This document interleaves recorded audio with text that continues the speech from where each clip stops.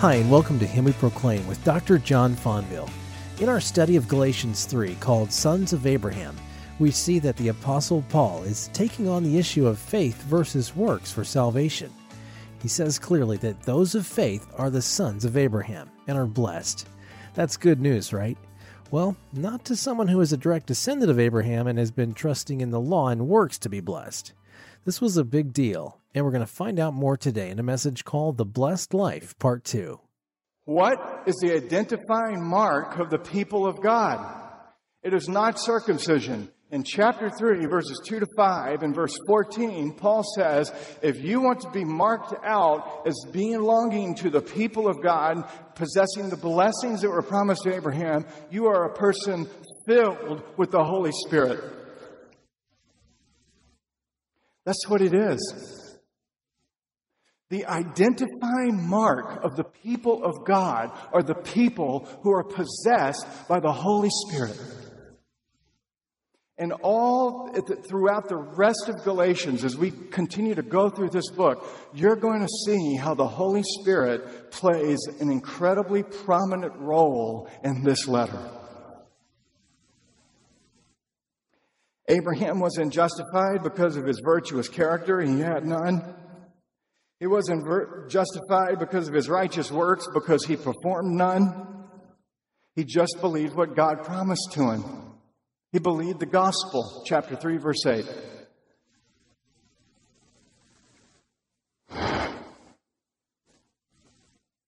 You know, this is a remarkable argument that Paul is doing here. Paul didn't mind offending legalistic people.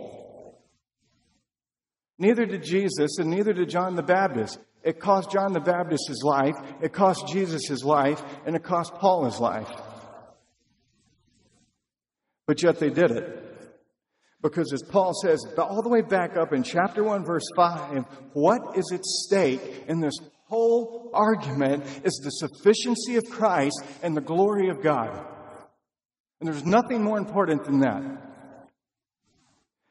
And so Paul looks at these Judaizers who so deeply boasted of their physical descent from Abraham, and he says, you are not the true people of God. And the people who you think have no blessing, no justification, are not godly, the people who you sit and condemn in judgment, they're the true recipients of God's blessing because of their faith in Christ. Paul was saying to the Judaizers, you don't possess the Holy Spirit. You don't walk in the blessing of God. You don't belong to God. You are condemned people. These are hard words that Paul is speaking to these Judaizers. So that's the background. So let's return back to the chief question that Paul's raising. Who does God accept, and on what basis? And look at verse 9, how Paul concludes it. He concludes the answer to that question by stating that God accepts the ones who believe God and don't work for God. God accepts those who believe Him who don't work for Him. Now, clearly, after you believe in God, you work. You work really hard. In fact, Paul said, I labored more than them all, yet not I, but the grace of God in me. The gospel is not a license to be lazy. It is not a license to sin. It is not a license to be indifferent. It is the power to motivate you to live for God and other people. But God, in justification, does not accept you because you work hard, but because you believe Him. Paul's whole emphasis right here in verses 6 to 9 lies on the word faith. In verse 9, he uses the word faith twice. In verses 6 to 9, he uses the word faith 5 times. He's just repeating it over and over and over. And look how Paul in verse 9 describes Abraham. This is very important. Look how he describes him. So then those who are of faith are blessed along with Abraham, the man of works.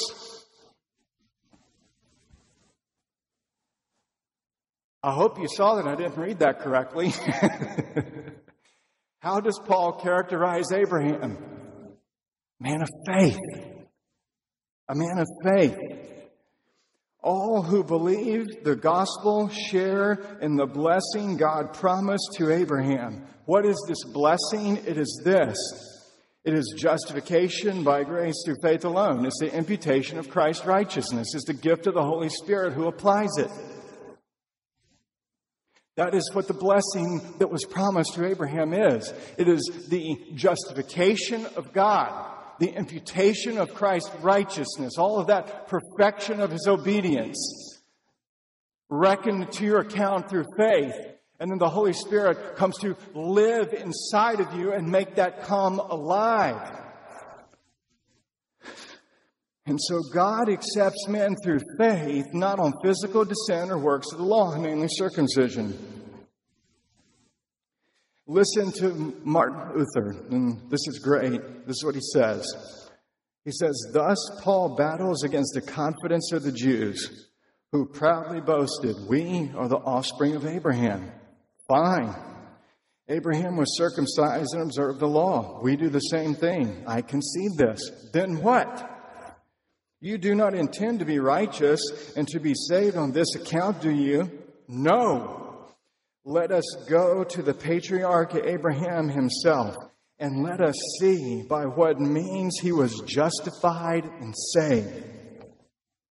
Certainly not on account of his outstanding virtues and holy works, not because he forsook his fatherland, his family, in his father's house, not because he accepted circumcision and observed the law, not because he was ready at the command of God to sacrifice his son, in whom he had the promise of descendants, but because he believed God.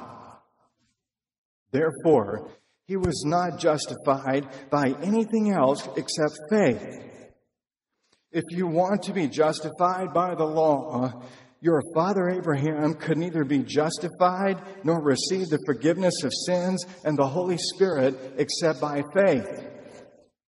Since this is true, according to the testimony of Scripture, why do you contend so for the law and for circumcision and maintain that you have righteousness and salvation through the law, when Abraham himself, who was your father, your source and your head, in whom you boast, was justified and saved without the law by faith alone?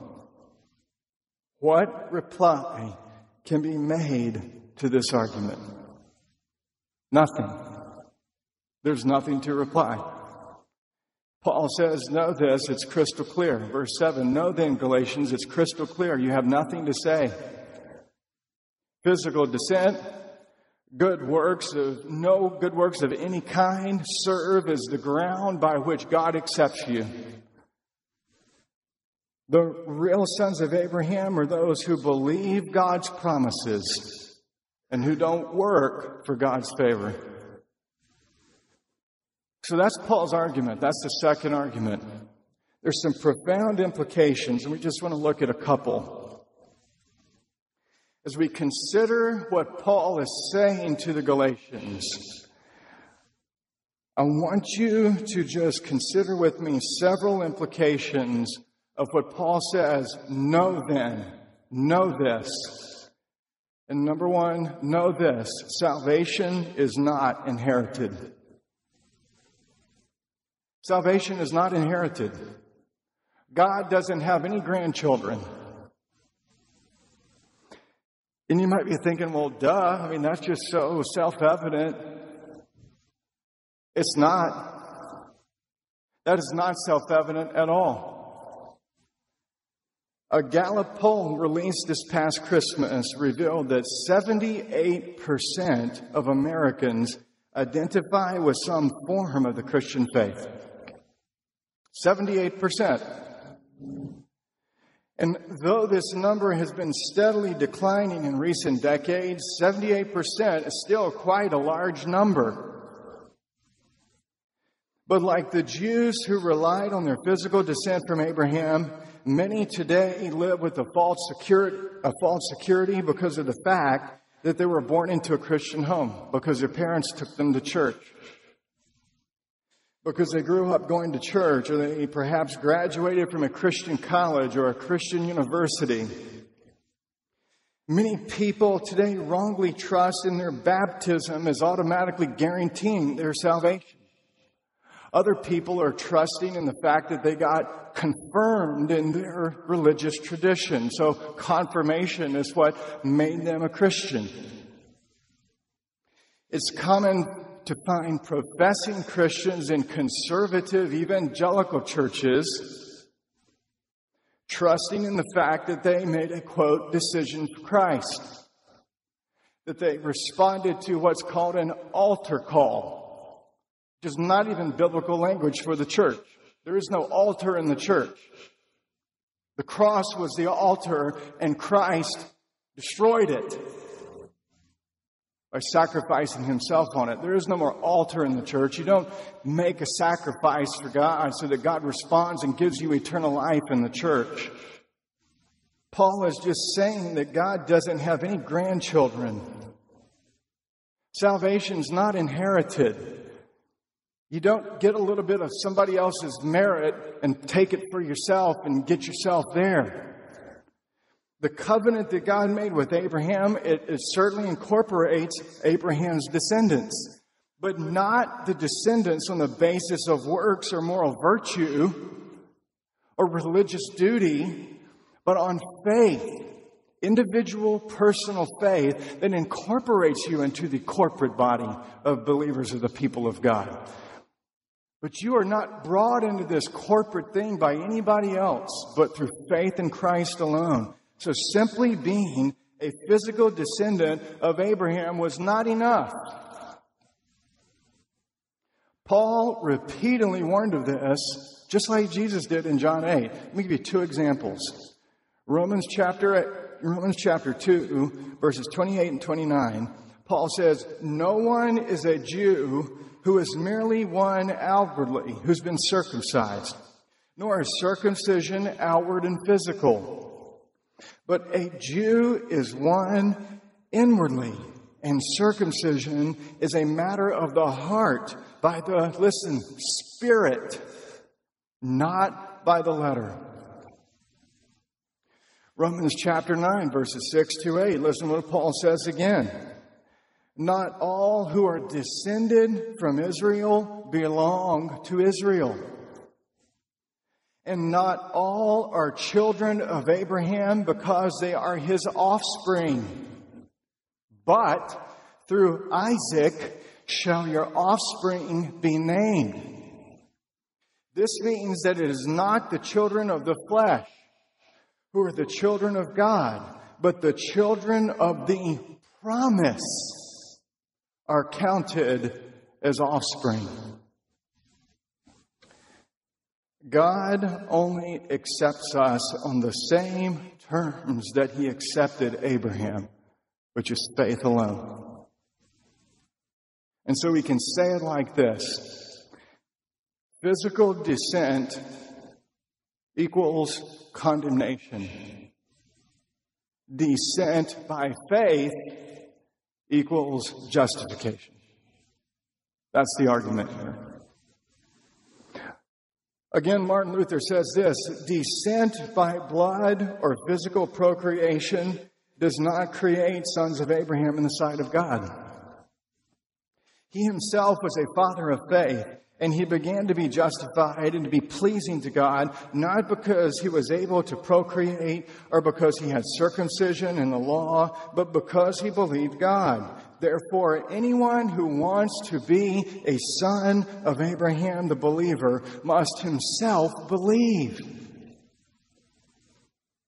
Otherwise, he is a son not of the Abraham who was elected, accepted, and justified, but only of the Abraham who procreated, who is nothing else than a man like any other man, conceived, born, and confirmed in sin without the Holy Spirit, and therefore damned. Such also are the sons who are physically descended from him. They trace nothing back to their father but flesh and blood, sin and death. Therefore they too are damned.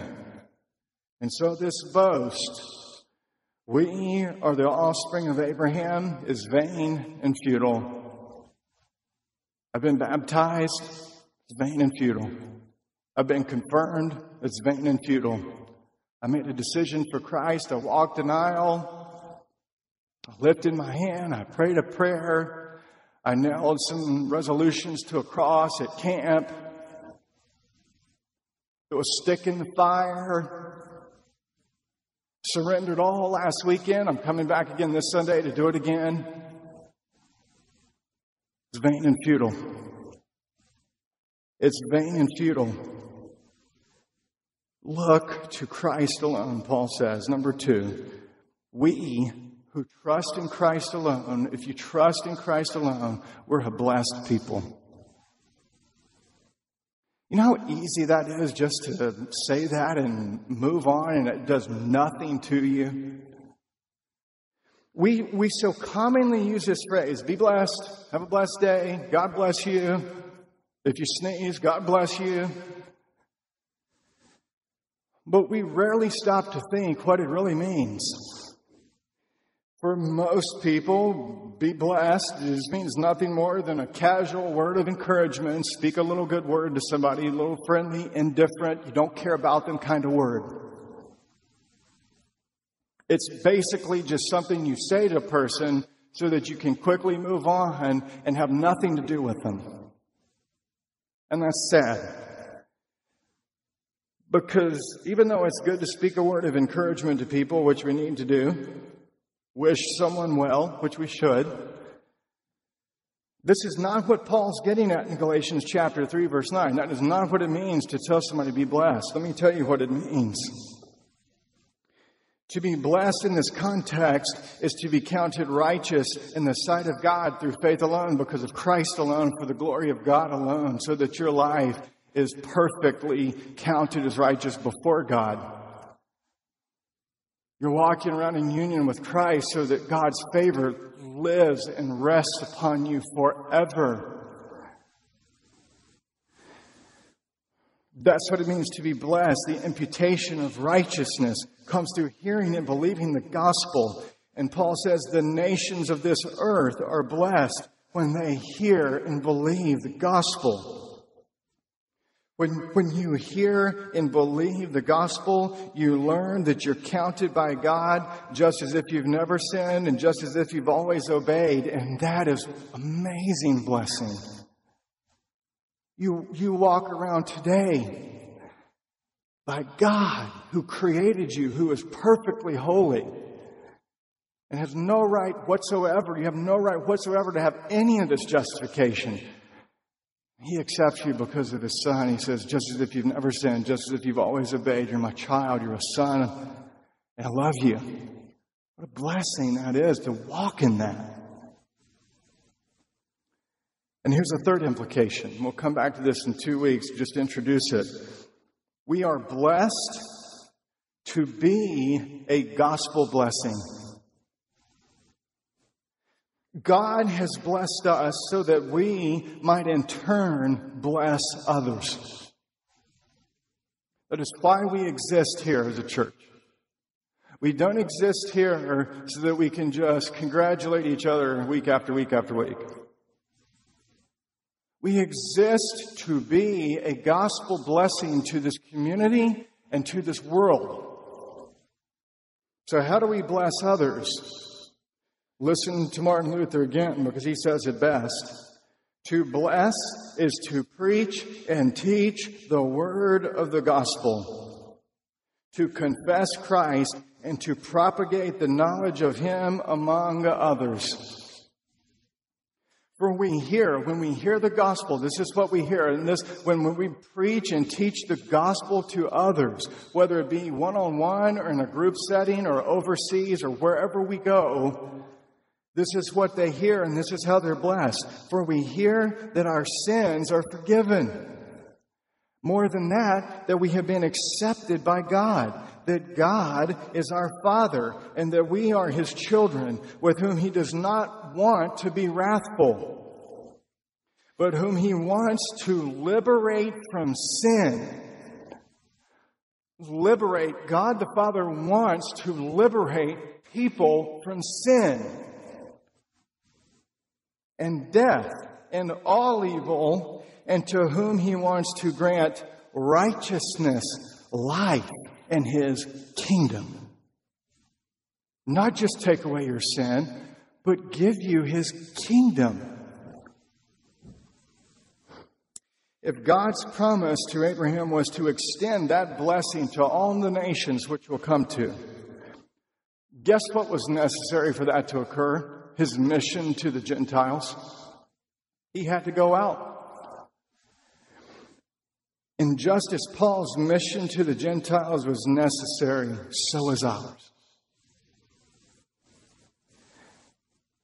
Just briefly as we conclude, this raises the question, what is evangelism? What is it?